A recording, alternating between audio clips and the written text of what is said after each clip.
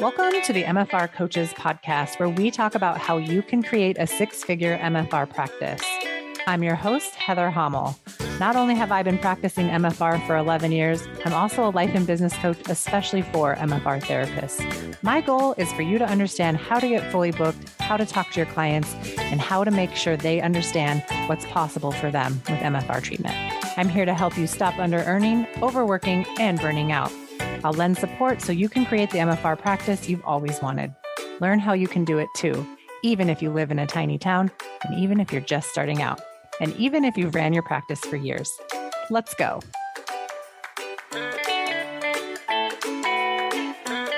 Hey, everybody, and welcome back to another episode of the MFR Coaches Podcast. I am joined today with Rachel Miller-Williams. She is the owner of Midtown Physical Therapy in New York City, and she also has another location.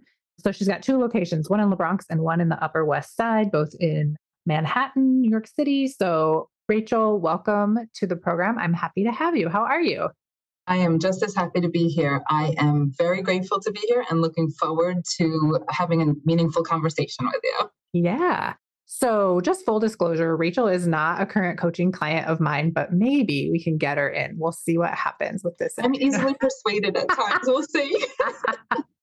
I do follow her on social media. She is excellent at teaching people things through her online social media platforms. She is a myofascial release therapist, a physical therapist, and she is an old school MFR therapist. She told me that when we got on the call. I'm not sure what that means, but she is going to explain it to all of you all so you guys kind of get to know her and understand, like, she created her practice from scratch back in the days when there weren't coaches or special access to specifically MFR coaching back in the day. So tell us, Rachel, like, how did you become an MFR therapist? What is your story there? Oh, how I became an MFR therapist is, as most people's, a very funny story, actually. So I was, again, very linearly, traditionally trained as a physical therapist. I went to Columbia University and I started working in Manhattan as part of the Big Boys Club. I was with sports medicine, elite athletes. I was really involved and I was doing great. I had an amazing mentor who was an Australian manual therapist. So I was training with the best of the best and I was at the top of my orthopedic game. I was training with Brian Mulligan and all different of the founding fathers of orthopedics back in the day. And one day, one of the massage therapists in the clinic I was working at came to me and he goes, "Oh my God, Rachel, I just had the craziest weekend." And I said, "Well, what'd you do, Tony?" And he said, "I went to this class, this physical therapist, and there were people rolling around on the floor, barking like dogs, laughing." And I said, "What?" He said, "Yeah." I said, "You went to a physical therapist class? And there were people barking like dogs, rolling around on the floor and laughing?" And he said, "Yeah, you got to go because you'll just have the funniest weekend of your life." And I said, "Okay." And I looked into it. And then I got to see the famous bearded man, John F. Barnes. He's one of my favorite bearded men of all time, actually, meaning he's very, very wise. And I said, "Okay, this guy looks pretty interesting." I said, "I don't know about physical therapy or anything, but you know what? I need some fun in my life." And I saw that he was doing a series in New York City. So I said, whatever, it's like down the block from where I live. Let me go have fun for a weekend. And so I took my linear self, my orthopedic New York City self, and I went to the class and I sat there like this with my arms crossed and I was listening. And, some of the things he said made sense. And a lot of the things he said made sense in a little bit of an otherworldly manner. But I sat there, I listened. Nobody barked like dogs. Nobody did anything else. And then we began, after some time, really just practicing and learning some of the techniques. And that's when the dog barking and other worldly things started happening. And I was a little freaked out, but I've always been pretty curious and open-minded. So I just kind of settled into the physicality of the techniques. And I felt them and I this. And, I looked around the room. I listened to all of the other actions and expressions going on. And I just engaged in the techniques. And by the end of the first day, I had fun and I learned some things. But again, I was still very linear, or what John calls channel 5 minded during the process. So I decided to show up the next day. And again, same thing. We reviewed things and yada, yada. And then I got on the table And it was like an MFR angel. It must have been a very experienced therapist because at this point, it was my first class. I had no idea there's all levels of experience, there's all levels of practitioners. And a very experienced therapist must have partnered up with me. And I got on the table and it hit. And it hit me hard. I felt it from beyond the crown of my head to beyond the bottom of my toes. I don't know if I started barking like a dog, but there were definitely other things that I had never experienced, feelings, emotions while I was being treated. I really felt the full MFR mind, body experience. And let me tell you, once I felt it, I did not look back. Yeah. I signed up for another course immediately. And I continued on my orthopedic linear path. I mean, I'm in New York City, so I'm a New York person. And I just started engaging in the training. And I now am an official dog barker MFR person, and I have been for life. Love it. Love it. I also identify as, I don't know if I bark like a dog, but I definitely do some howling. So, and maybe some operetics. I don't know. I never know what's going to come out, right? Who am I to judge or anyone else to judge? For me, it's actually normally a witch. Like I have what I call my omniscient witch, and she lives just to the left side of my stomach. And she's my truth. She's my information. She's my knowledge.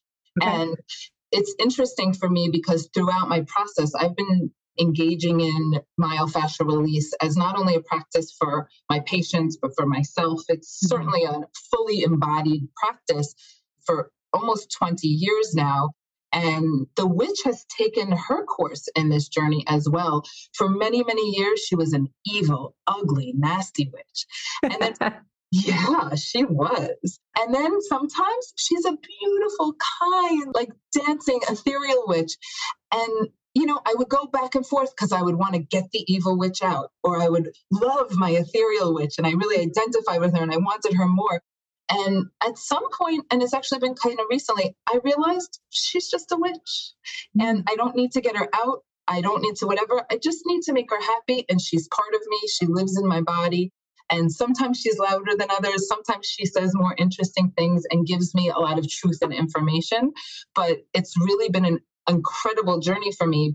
And again, different animals come out of me at times too, I'm not to say, but my witch is really where my truth comes from. And at this point, through all my experience, I love my witch. I embrace my witch. She's always going to be there. And she always gives me information. And that's what she is for me. Awesome. That's so interesting. And I think it's so cool to like go through that whole initial experience, like when you're introduced to MFR and it's like rocks your world for the very first time. And then you start to like really incorporate it and like become an MFR therapist and you're doing it out in the world. You're doing it on yourself. Like you're getting a ton of treatment. And then you have these experiences where you're like a horse or a witch or an elephant, or you find your power animal, like all of these things. And I see this happen a lot, like where we can get really wrapped up in like, well, what is the meaning behind this?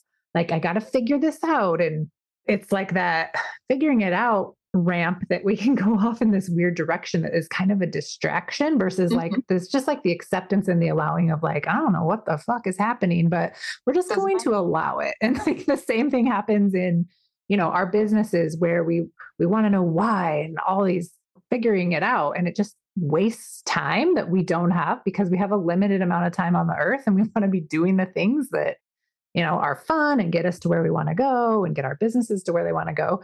So what would you say, like you started your business in 2005, right? Like your MFR business. Right. What made you like decide I'm going to just go all in with MFR, even though like I'm a big time orthopedic physical therapist, but now I'm an MFR therapist. And I treat pelvic health as well. I do treat, and again, like conditions, diagnoses, we've learned these are all just different things. So myofascial release is my primary source of manual therapy. It's my ultimate go-to. It's what I base everything else on.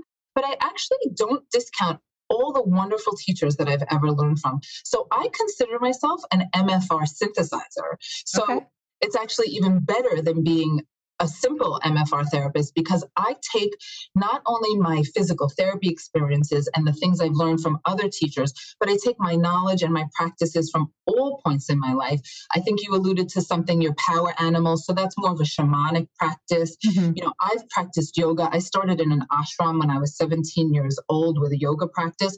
So I incorporate all of my life experiences and some of my other manual therapy, but I do it in an MFR way. So again, I consider myself and my practice MFR synthesis. Yeah, So, I like that. I like that idea of the synthesizing. And it, like anyone could really decide or believe that about themselves in their practice, which I think is helpful because people are coming to you for what you offer. And right, like your foundation can be MFR and like everything you do is through like that lens, but it incorporates everything that you bring to the table. So like your treatment is going to be different than mine, even though we're trained by the same master. Like it's going to be different because I'm me and you're you, and sure. Chad down the street is different too. So I think it's important to point that out because there's this, I don't know, sometimes in the therapy world, just this lack of confidence in your skill level and like thinking like, oh, this person has so much training, they're going to be better than this person, blah, blah, blah, blah, blah. And it's really like, no, like your clients are coming to you for you and they're going to, 100% of your clients are going to buy it from you. They're your clients, right? That's For just sure. the way it goes. So, and I train other therapists. It's not an independent practice. I have therapists in both my locations. And what we do is we build on myofascial release and everybody's skill sets. And you know what? I find that I'm even a different therapist every time I get treated because I learn from the treatments that I get. And sometimes I'll have another synthesizer work on me and they'll do something that's their own little je ne sais quoi. And then I'm like, ooh, let me try incorporating that in. And I see how my patients through their healing respond to it. And so I'm constantly synthesizing, changing, and really looking at patients, patient care, and MFR as a holistic approach. And it's not holistic, meaning non-interventionist and you can't do this and you shouldn't do that, but it's holistic, really looking at the whole person and trying to give them whatever you can give them as a practitioner. And also knowing sometimes you have to bring in other practitioners or other sources of care so that you can, as an MFR practitioner, help people maximize their wellness to the best of yours and their ability. Nice. How long were you in practice before you expanded to having another location? So my story has been very, very interesting. I started my business in 2005, and I was working in a multidisciplinary office with a chiropractor, physiatrist, and we had a space rental shared space agreement. So I was an independent practitioner, but I was in this community of what at that time I was led to believe were like-minded practitioners, and we were going to refer to each other as a cohesive community. At that time, I was introduced to somebody else across town in Manhattan. Maybe 2 or 3 years later, I did have 2 practices in Manhattan. And that was going well and everything was fine up until about 2012, when some of the practitioners in both practices kind of got their own ideas of what was collaboration and community. And it just, the sentiment, the spirit, the actualization of what we had all agreed to and had originally started at, it did not feel kosher to me at all. Mm-hmm. So as soon as I started feeling that we weren't going along with what our intentions were, I actually made a decision that this was not in my best interest to stay there. Also, personally, I had started having children. My life had changed a little bit. And I just I knew I needed to keep things a little bit more simple at that point. And it was getting very, very complex and complicated within the quote unquote community practice that we were having. Okay. So then did you just go out on your own to create your own private practice then? So I literally closed down doors at both practices. At that point, I had moved from Manhattan because I was having a baby, and I had moved to the Bronx. And I said, you know what? I'm just going to open up a little space in the Bronx, just me. I'm going to have my kids. I don't need this big business. I don't need to be big anymore. I need to focus on family at this time. I happened to, where I lived, run into another mom who had a child, was going to have a child at the same time on the playground. And she said, I'm a PT and I work for this home care business and whatever, and I'm sick and tired of it. And I said, well, we should just open up, just you and me, a little shop together in Riverdale. I had no idea that anybody would be open to MFR or open to the creativity and individuality because I left the big city and I was moving to a small community in the Bronx. So she and I got together and we just opened up with 2 treatment rooms, a small little space, really close to home, and was going to keep it simple. Then we had a problem. What was the problem? The problem was within a few months, we were way, way, way overbooked. Yeah. Mhm. So much for keeping it simple, right? Yeah. So we ended up, at this point, it was a we. I took her in as a partner for the practice, keeping the same name and the same marketing materials as I had Midtown Physical Therapy in Manhattan. And we expanded. We actually expanded within the first year to 4 treatment rooms and a bigger space. And everything was great there. And we started taking on more therapists and we started growing. Everybody was doing MFR and started taking the courses. I was deep in having children and training with John at the same time. Mm-hmm. So I don't know how I did it all, but I did. Yeah. Isn't that fun to look back and be like, how did we do that? You know what? I learned this from one of my best friends, and her husband unfortunately passed away very, very young and without knowing. And it was a very big trauma in everybody's life. This was my best friend. And I always said to her throughout this ordeal, and I spent a lot of time with her, and I said to her, gosh, I don't know how you do this. How do you do it? And she said to me a very simple and wise thing, and it's, you're always as strong as you need to be. Yeah, so true. And it's totally true. And that's something that from that lesson in my life of having my first very young friend, a big trauma in my life, and from her experience supporting her through it and those things, it's really a very, very important truth. I think everyone is always as strong as they need to be, as long as you recognize you have that power. Yeah, totally. So anyway, I digress as I usually do. Well, that's fine. I think you were saying like you expanded, you had more clients, Right. more rooms, more people. You were deep into it, training with John. You were having deep kids. into it. Yeah. I even went down. I thought one time when I was pregnant with my second child, did you ever, when you were pregnant, did you ever get cramps in your feet so bad that it's, oh my gosh, it's the worst. And for me, my solution was, yeah, I'm sure a lot of people understand that. And it's just these cramps that happen in the middle of the night and you go into spasm. And for me, my solution was just swing my legs around and put my feet on the cold floor and then just stand up gently. And you could like kind of stretch out of it. And I would hold that position for 3 to 5 minutes as my MFR told me to. And one night in the middle of the night, I got extreme cramps in both of my legs. And I swung my legs around and I went to put my feet on the floor. And I must have been in so much pain or this and that.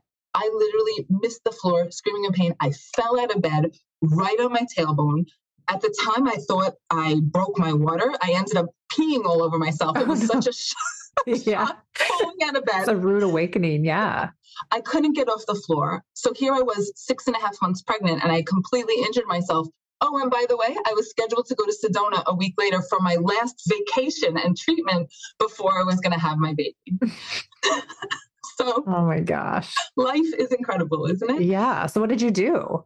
So I spent the first week, and again, I was still friends with some of the chiropractors and other practitioners. Somebody gave me, and I was like, I can't get an x-ray because here I am 6.5 months pregnant, but I think I broke my sacrum. I couldn't walk. I couldn't move. I had a few people work on me. I did some something, but I was actually really nervous and scared that I had broke my sacrum. And meanwhile, I needed to have this baby. And so I was very concerned about their livelihood and my own. And by the time the course came, I said, I don't care if I need to get on a wheelchair. I'm getting on that plane. I need to be in Sedona. And I remember hobbling in, and John saw me. And what he says to me is, what's wrong with you, Rachel from Brooklyn? Because he always remembered. You're like, wait a minute. I am not from Brooklyn. I said, John, you always forget. I'm Rachel from the Bronx, not Rachel from Brooklyn. Hilarious. Oh my gosh, John. And anyway, he saw that there was something really wrong with me. And he ended up getting me on the stage as the demo for the first session. And I was like, John, I broke my back. I'm pregnant. I was stuck in my story at this point, and I was scared. And he got me on the stage. He treated me. He treated who is now my son, Asher. Everybody on the stage saw my son and his aura and his energy being treated. It was the most incredible experience. And I got off the table 70% better. That's amazing. Amazing. Throughout those courses, I scheduled one treatment at Therapy on the Rocks. And after that, I was 100% better and able to just kind of proceed as usual. So John fixed my broken back for me. That's so cool. What seminar was that? Do you remember? I can't accurately remember, but it was in 2010 towards the end of the year. So I would have to look back to see which one it was. I'm just wondering if I was there. Was it up at the lodge? Yeah, at the Masonic Lodge. Yes, absolutely. in 2010. Yeah. Okay. I know it was 2010 because I had my son in 2011, but all the seminars kind of, because I've taken them so many times, I've instructed some of them. So they kind of glommed together for me. I just wonder if it was fascial pelvis because I was like at that seminar. In 2010? Yeah. Maybe you were. That's interesting. I know. I had red curly hair then. I didn't have my white hair then, but that would be really interesting. Yeah. Well, because I just remember like a pregnant lady being treated and like being called in to like see the aura over the belly. And I'm sure that happens at many seminars, but like, I feel like I was there. That's so weird. It's such a small world, but yeah, maybe. You know what? It's a small world in MFR and it's a small world in general. So it sounds like, first of all, you can corroborate that my story is truth. Yeah, it's true. And you know, it may have been our first real engagement that we didn't even know about before we actually have met and spoken with each other. That's the amazing thing about the MFR community, that no matter where you go or whatever you think, the connection and the web within our community is just so real and so powerful. Yeah, I know. That's why I love working with MFR therapists, because I do know.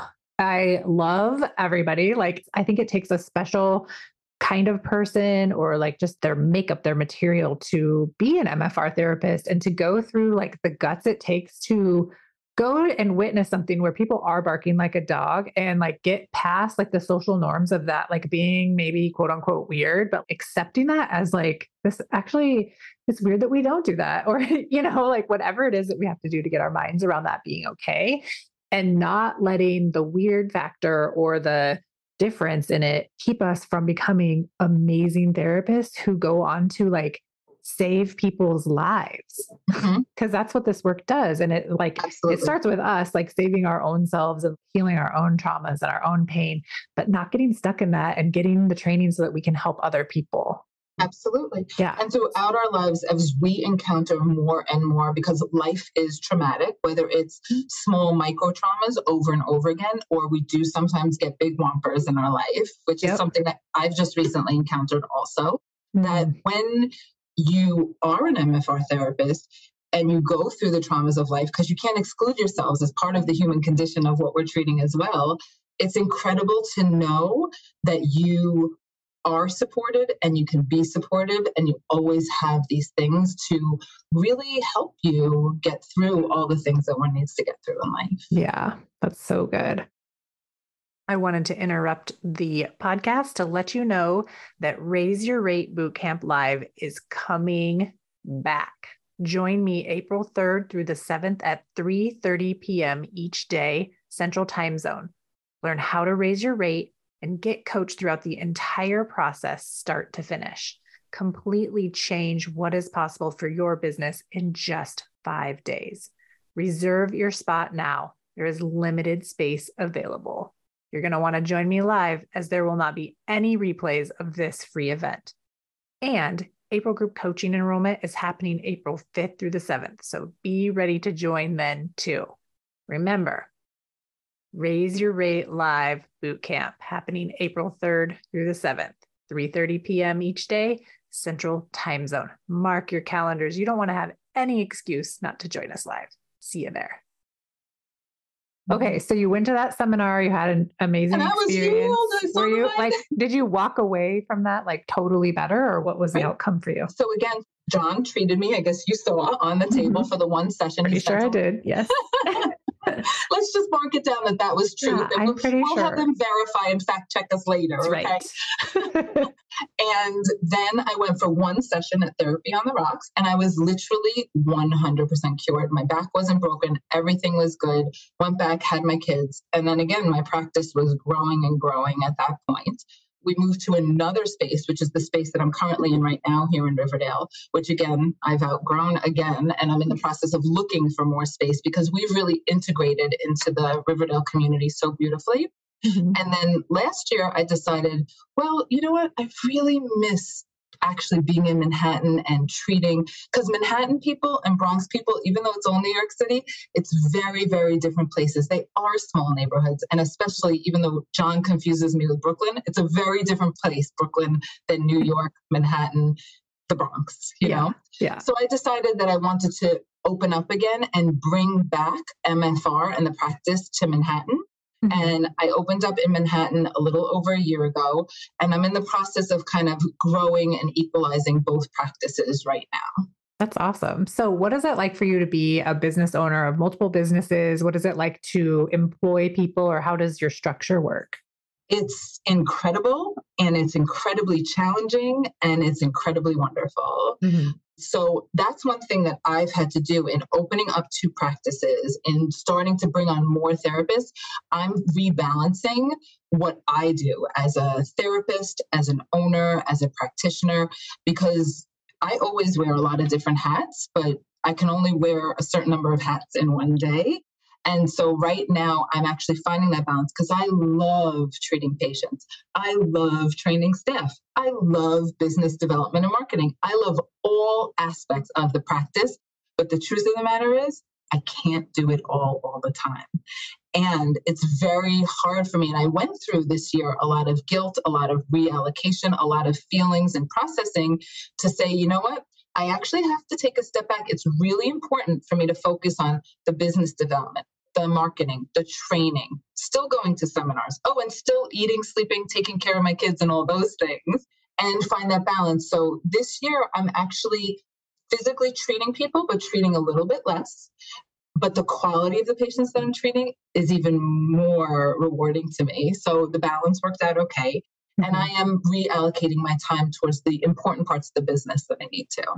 Yeah. What would you say is the most important part of the business that keeps you in business? Today. Just in general, you can think about it. That's interesting. The most important business that keeps me in business are the relationships. It's the communication within the office and the practitioners. It's the communication amongst the practitioners. It's the communication with the patients. It's the communication with the community. And so it's making sure that communication is clear, transparent, and everybody is flowing and communicating with synchronicity. Because when there's any communication breakdown, whether it's amongst employees, whether it's amongst practitioners or non-practitioners, whether it's amongst the staff and the patients, because sometimes that happens too, there'll be miscommunication. And so I feel like my biggest role, I think of myself as the firefighter. So I wear the fire hat and everything, and everyone comes to me when it's like, oh, is it time to put out a fire? That's what I call them. And so putting out fires to make sure that everybody feels good about communication, I think is my biggest responsibility as a business owner. And it's something that is challenging, wonderful, and also really, really difficult to do because, you know, the firefighter is always prepared to put out fires, but when they're battling that fire, you're in the heat of the moment and you really got to get it done. And it's very, very important it gets taken care of. Yeah. What do you think the most important thought you have about yourself in that role as business owner or as firefighter? Like, what feeling does that produce in your body, and how does that help you put out the fires and not cause or create more drama? Well, sometimes I do. You know, I'm perfect and a work in progress. And that's something. Yeah.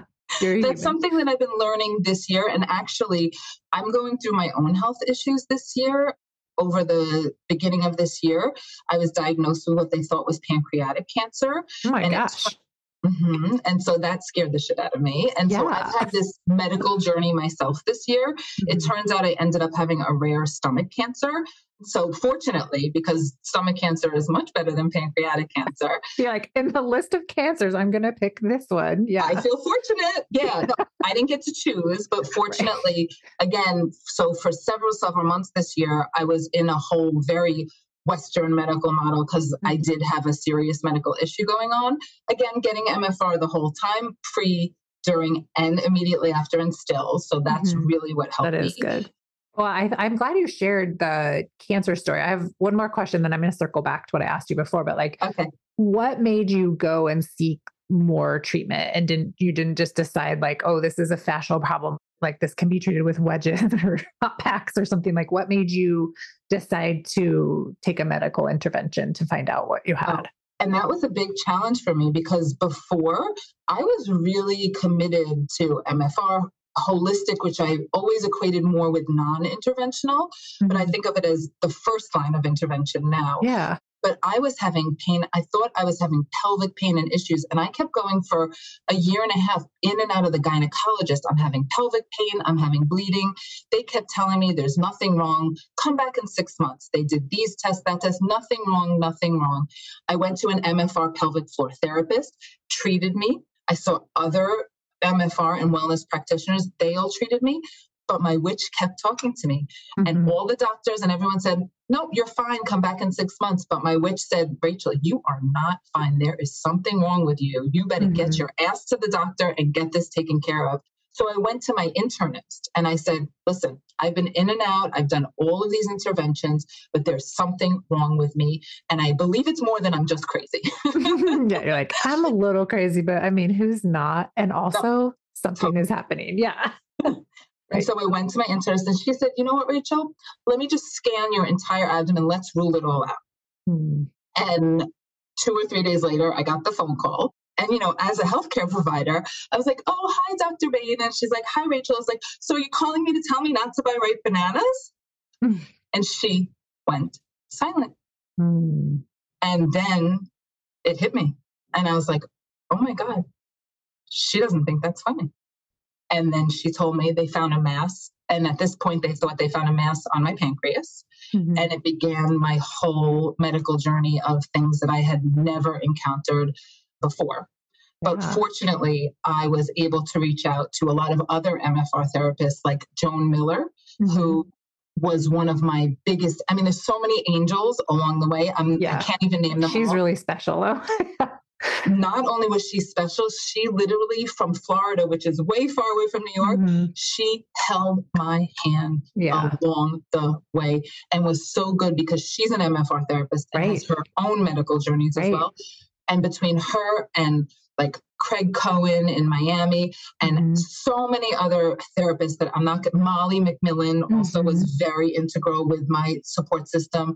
Mary Ellen Tenbus, who's out on Long Island. I've had so many wonderful therapists that were able to support me and help me through the traditional and non-traditional process throughout the way that I was really able to keep it together, go through the process. I ended up having a stomach resection. They had cut me open. It was really quite an ordeal, but I had to take off and even be out of work for 6 to 8 weeks. But here I am 4.5 months later. So wow. And so are you cancer free? What's your diagnosis, if you don't mind? The medical model doesn't say that actually, but I don't listen to those doctors. So, the medical model, and of course, I'm seeing an oncologist at Sloan because I have to follow through responsibly. It's actually really important. And what they say is they'll call it remission in 5 to 6 years. But right now they cut all the cancer out and it was a successful surgery. And so in my mind, I'm totally cancer-free. I have the highest risk for the next 3 years, but there's nothing else I can do but make sure I get scanned and monitored and keep getting treated and moving towards the wellness model, the holistic model, staying balanced, staying as well as I can. And I'm cancer-free right now. I don't care what the people at say. Well, I think that's amazing. And I'm really glad that you were willing to share this with the audience and for anyone listening. Like, I think it's so important to listen to our bodies and to not gaslight ourselves into thinking like, oh, MFR has to solve all problems. John even says, thank God, like you can have surgery. Like thank God there's like all these other things out there available for us. They don't have to be the first line of defense, but like we also can't discount that people have become doctors for a reason and we can't ignore our symptoms. And when you're not getting answers in the traditional way, like how you were trying things but not getting answers, like that, not giving up and continuing to ask and push even while you feel medically traumatized, like to continue to advocate for yourself. Not everybody has that skill. So I just want to encourage anyone listening, like if you're having unexplained bleeding or like weird pain, continue to investigate that. Yes, continue to get treated, but don't turn a blind eye and just think that everything is going to be rainbows and unicorns for you, because we all have human bodies and they get diseases, they get cancer, and we want you to be around as long as you can, right? And we want you to live a long life. Absolutely. And a long, healthy life means listening to the doctors. Mm-hmm. And for me, I learned when the doctors don't have an answer, it's important to ask more questions. And that's, again, my view of holistic wellness really changed, but it's about pursuing all avenues, non-interventional, minimal interventional, sometimes interventional, until you get answers and conclusivity. And that's really paramount. Yeah. And making decisions, like being able to not be paralyzed and unable to make decisions for yourself. Mm-hmm. That's so amazing. Like whatever headspace you're in, like you're still able to actively decide and advocate for yourself. And look at you now, like you're only 4 months out of that. And like I would have had no idea that you were sick. I don't know you out in real life. I mean, I do now, like, hey, now we're friends, but I would have no idea. And I think that gives us more pause too as MFR therapists to like really ask questions of our clients to really understand what's going on with them. So like, Absolutely. if there's a red flag for us, like we got to be referring out for that or just like give it as a suggestion. Again, I think it's so important. And I'm so grateful for the support that I was able to kind of bring around me and that came with me, especially in the MFR community. They were really, really able to support me. And for that, that's why I called John my bearded man. I'm Jewish and like bearded men are like the real knowing old people, the rabbis and things like that. But it was indirectly through all the relationships and everything, but through John, through myofascial release, I was able to have the support and really go deep within myself from everything that I learned and really be able to get through this with as much ease as I possibly could. But, not to say it hasn't been easy. No, none of that's easy, right? Like, and none of us would pick it on purpose. But I think seeing beauty in it at all and surviving and continuing on and continuing to have a thriving practice, like it must have been really scary to think about taking that much time off. You had built the foundation in your business. I'm assuming that it could survive without you for that amount of time. Not really. No. I didn't know I could. I've never been away from my business. And remember, I had just expanded and opened up this Manhattan high risk, expensive rent location. And then 4 or 5 months later, I was sick. So how'd that go? Like what ended up happening with your business? So fortunately, my therapist and my practice, very, very, very confident, very wonderful practitioners. And again, I'm going to admit it, I was on my phone and I was doing whatever I could throughout. I think the day I had surgery that I was like under anesthesia, I didn't go on my phone. I didn't communicate. I said, so-and-so will lead the ship. But as soon as I could, even with tubes down my throat and like morphine needles in my arm, I was participating as best as I could, even though I wasn't able to treat patients. And I think as a business owner, you just have that drive. And it was actually really good for me. It was really important for me to have a role, even though I couldn't treat patients, I couldn't do direct care. I was still able to participate to a limited and the best of my ability. But as a business owner, it was paramount that I keep doing one of my important roles in my life. So if you had to do that over again, like say you now, Rachel now, knew to plan for something like a inability to work or whatever, like would you have set anything else up differently in your business? Like, do you have advice for people to plan ahead for that and to have like standard operating procedures in place, like so that your employees know how to function without you? Could your business live on if you weren't there? So my business did and could live on with me not there because I have so many wonderful practitioners, staff, and everybody around me. But again, it definitely declined when I wasn't there because the owner, the face behind a business, is a very paramount and important part of the practice. So it was able to sustain and survive, but my business actually did not thrive with me being gone. It just, everybody, thank God, was able to kind of keep it together, keep it even keel. And now that I'm back, I'm really putting the gas in and kind of really driving the business for growth because we are in a growth phase right now. Mm-hmm. Okay. That's so interesting. I wonder like if though on purpose, like going forward, you could figure out the way to motivate the employees and like everybody that's working for you to bring that kind of energy to the job, right? Because no one wants to grow someone else's business the way we want to grow our own business. But like what happens when our employees do want to? Right. So I have a wonderful incentive program that I do for my employees. And this is something I've always done for my business because I want everybody to be independent, autonomous practitioners under this umbrella of Midtown Physical Therapy that we're all working as a community and a unit. So even from the beginning, I incentivize my therapists for productivity.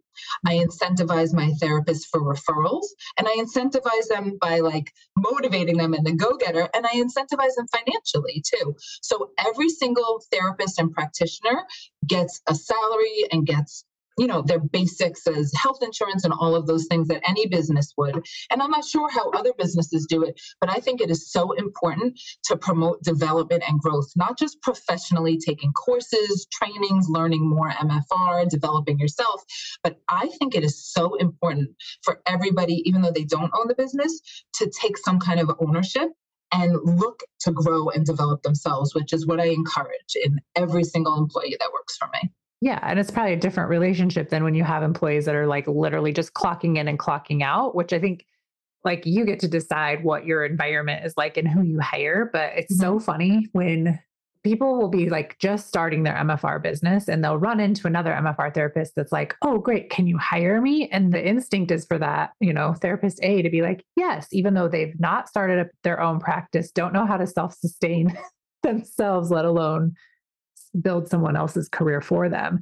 And sometimes that's how it can be, is you get almost like a barnacle on you. They want you to provide everything for them and they don't want to have to do any of the work. So you really got to be understanding what is your reasons behind creating a bigger practice? What does that look like? What is your end goal? And what do you want the experience for yourself to be and for your employees? And do you really want to hire barnacles, or do you want to hire the starfish that are going to push the ship along? I don't know why this is turning into an ocean analogy. I think it's a great analogy, actually. I think it's wonderful. And the truth of the matter is, you don't know if you're hiring a barnacle or a starfish until they're working for you for some time. And for me, I don't care if I hire a barnacle or a starfish or anything in between. What I do is I get to learn about the person, they get to see me, and it becomes this organic experience. So I incentivize my therapists. And you know what? I need some therapists who are more like barnacles. I need some more starfishes, because if I had a whole practice of starfishes or me, firefighters, forget it. That would not work. I'd say I would never hire another. We need the whole ocean. For sure. And we need, the sea slugs. We need everything, in the practice. And for me, as you develop the relationship and solidify communication and trust and all of those things, that's something that takes time. And you can't do anything to force time and to force relationships. So as the relationships develop, I check in with my therapist and I say, well, what has the past year been? What is next year looking like? And we always have a very open and trusting relationship. I tell people, you know what, if you want to work here for the rest of your lives, you want to become an ownership, let's do it. If you want to quit in a year or two, let me know. And so I always make sure that I'm fluid and flexible enough and let them know that my door is always open, because the worst thing that you can have for businesses or for yourself are surprises. I hate surprises. They happen sometimes, but for the most part, when you have a solid relationship with your practice and your employees, unless it's life-changing things like getting cancer, that was a surprise I didn't know about. Yeah, but it's surprise. But I've had therapists, a great therapist who's in Indiana, Rachel Proctor. She worked for me for years and years, and she knew she had to go home. She came to me crying and gave me, I think, 4 months notice. And that was a great ending. And she's still somebody that we have a relationship. We communicate with each other, and she's still very much part of my network. So I think making sure that regardless of if things end or when they're going to end, one never knows. And it's a mutual relationship. I always make sure to try to leave from my end. I make sure everybody knows that that door is always open, and come talk to me and we'll work it out so that we both and everyone has the best case scenario. Yeah. Excellent. Excellent.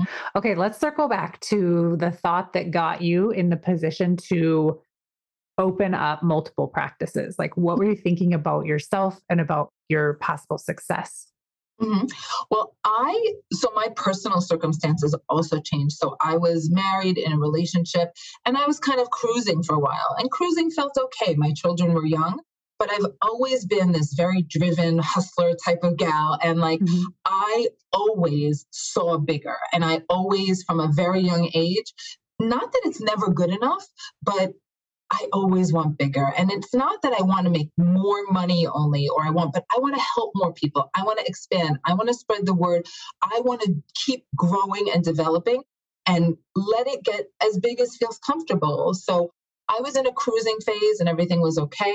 And now I just realized COVID was the impetus for me to realize just cruising and being in that comfort zone is not who I am. It doesn't feel good. And for me, driving my drivers and just expanding and seeing where it goes is something that's very, very important for me and for the practice and for the community that we're treating. Because now that I'm back in Manhattan and the word is spreading, because believe it or not, there's not that many MFR practitioners in Manhattan right now. And we're educating and informing people that are open to it and want and need the treatments. So we are bringing a beautiful thing to the community of the Upper West Side and to people that really, really need it.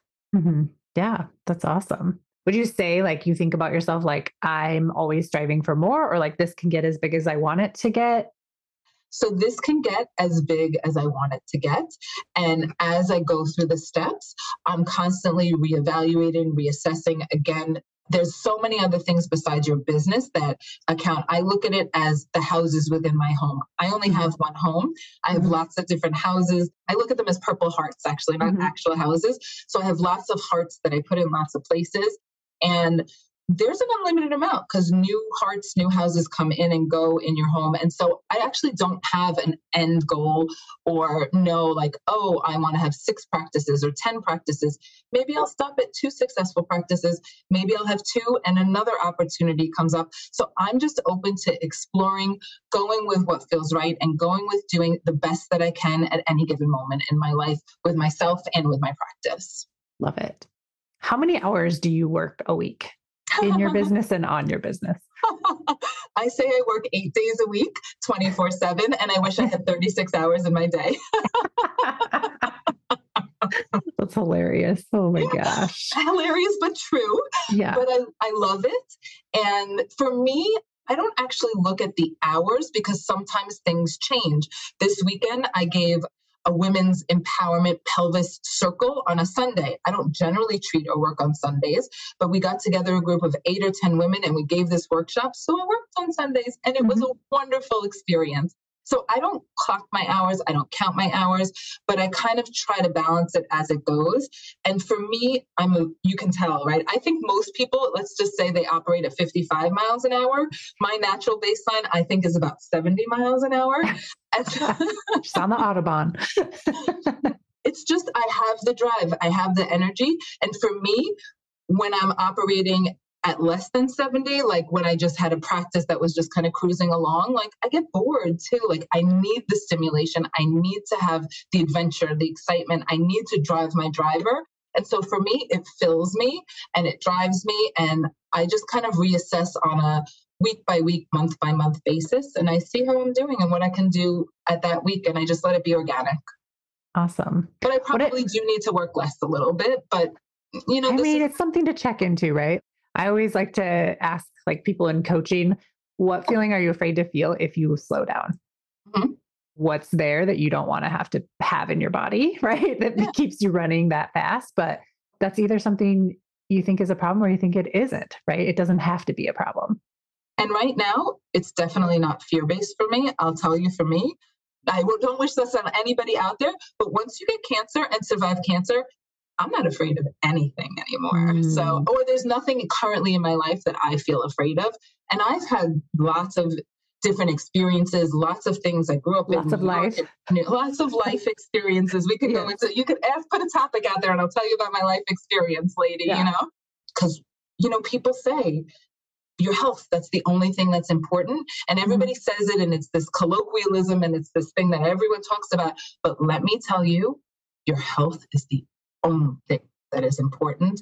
And now I'm still getting my health back. And right now, I can't tell you that I have any fears whatsoever. I have confidence, I have drive, I have motivation. Some days I have a little less energy. Some days I still have to see more doctors because I am still in the healing process and going through things. But I want to succeed and drive in all the areas that I can to the best of my ability any day. And that's actually what makes me feel really, really good. I love it. Mhm. All right. So, one last question before we wrap up. What would you say is the ultimate success for you in your business? To me, the ultimate success really has been coming to terms with the fears, the anxieties, and they're not all gone. They're still there. But for the most part now, those are gone. I have the confidence, I have my drive, and I know that I can continue to do more and more and grow and expand. And again, this is something that I learned from Craig Cohen because I have been getting a lot of treatments. He's down at IPT in Miami. And one thing that he taught me and I learned through this whole process is I can be perfect the way I am and still be a work in progress. And for me, as long as I stay grounded in the fact that I am perfect and I'm a work in progress, I'm going to take it wherever it's meant to go. And I don't have anything else that I have to worry about or think about. I love that so much. Yeah. Mhm. And you can do a lot of things not feeling perfect, right? Like you can be afraid or you can have anxiety and you can still do the things. Like you don't have to wait for those things to pass. You don't have to wait for a perfect scenario. You can get cancer and still build practices and open them up. You don't have to just shut down your life because Mhm. you're afraid. Right. Well, and just because you have cancer or you're dealing with other things, negotiating real things in your life, it Mhm. also doesn't mean you're not perfect. And that's something that I took a while to reconcile and I'm still working on, but I'm almost there. And that has made a big change for me because you have that vision of you're going to have the perfect practice, you're going to be the perfect therapist. And that's for me. I mean, growing up, this is the way, as it Yeah. maybe it's just the New Yorker in me. I don't know, but I always had that drive and had that, perfect can be a good thing and a bad thing if it's something that Yeah. you're working with. And for me, I've changed it just to be a wonderful thing because I'm perfect just the way I am. And I can do whatever I need to do to the best of my ability at that point. Yeah, I love that so much. Yeah. And perfect is kind of boring. Like if we all had to be perfect all of the time, I mean, like the stress that goes with that is, ugh, ugh, I don't like it at all. Like I'm definitely not perfect, but also like I'm perfect just the way I am. Like I like that saying and like I just accept how I am. And sometimes it's a big challenge to be Mhm. me, just like I think it's whoever we are. Like it's a challenge to live in our body, to live with our brains, live with our thoughts or whatever. But like at the same time, like it's okay and Yeah. nothing's going wrong. Like it's okay. Even when the worst thing happens, like it's still okay. We Mhm. get through everything until we don't. But like that's the ending for all of us, you know? I think that you said like sometimes it's hard and this and that. And I've Mhm. learned that it can be complex, but you don't have to make it complicated. And Mhm. that's something as well, because complex and complicated are two things that can be intertwined. But when you go through the complexities and whatever it is, you just have to keep breaking it down, stay present and grounded with where it is, and don't, to the best of your ability, try to minimize the complications. And then everything works out the way it's supposed to. Yes, I love that so much. All Mhm. right. Well, thank you so much for joining us. Where can people find you? So they can find me in lots of places. They can find me at www.midtownpt.com. They can find me at Insta at Midtown Physical Therapy. They can find me Facebook, Riverdale Midtown Physical Therapy. They can call me, they can text me, smoke signals, whatever they want. We can just communicate telepath. No. I love it. Well, Oh, we only got two MFR. I will do this. I will put all of your links in the show notes. So for anyone listening with your ears, not your eyes, there will be links in the show notes. So you can find Rachel and connect with her, follow her on all the socials or drop her an email. Awesome. Also, I do want to mention one thing Yeah. that has been part of my growth that has always been my dream was to incorporate intensive programs into my practice. And Mhm. it had been something for a few years I've been working on, developing, and it just never really worked out because it is a complex thing to register and get people enrolled and do these intensive programmings. And I kind of just let it go. And the Wednesday before Thanksgiving, I was in the airport, delayed, trying to get somewhere, and I got an email from a referral of a referral. Hey, I have a big trauma going on. I'm in New York next week for just 1 week. And I said, what is going on here? Da, da, da, da, da. My flight was delayed 6 hours. Wednesday night before Thanksgiving, I ended up setting up for the following week my first intensive in my Manhattan practice. And so this was a time of great growth, great experience. It just came to me. And now that's kind of where I'm going with my practice. It was the most incredible, wonderful experience for my therapist, for the practice, for this patient who we were able to help. We introduced him to myofascial release. We've connected him to myofascial therapists where he lives. And so it's incredible how this one email and the one flight delay changed so many people's lives and introduced so many people, because this is somebody who's actually a pretty predominant person in their community. And they never knew anything about myofascial release. And now they're going to bring it to themselves and to their community in such a meaningful, powerful way. So I just wanted to share like a really amazing thing that kind of I just put to the side and organically just happened in the practice without even trying to make it happen, because everything does work out the way it's supposed to. Yeah, that's so cool. And imagine what would happen if you start doing that on purpose. If you're just like, this is just what this practice is now. I mean, that's like what John's practices are. Like they're all intensive, right? And that's not on accident. It's on purpose. And I just love that. I love that so much. Yeah, so I don't know where my practice is going. We do treat people regular sessions, this and that, now that we saw the wonderful outcomes of the intensives. So my practice is in this amazing state of growth and change as well, which it always is. So it's a beautiful thing. So cool. Awesome. Thank you so much for being on the podcast. And I'm sure we will be in touch. It's just our first time meeting. So this was my honor and pleasure, Heather. Thank you so, so much. I hope that I was able to provide one thing of value to your listeners, because if I was able to do that, or one thing of value, I learned a lot from you. And I hope that if you or anybody else was able to learn one thing from me, then this was a totally successful use of everyone's time. So thank you. Absolutely. Absolutely. All right, everybody. Thanks for joining me on another episode of the MFR Coaches Podcast. We'll catch you next week. Bye. Thanks for joining me today. My goal is to help all MFR therapists stop under-earning and burning out. I have several resources available for you.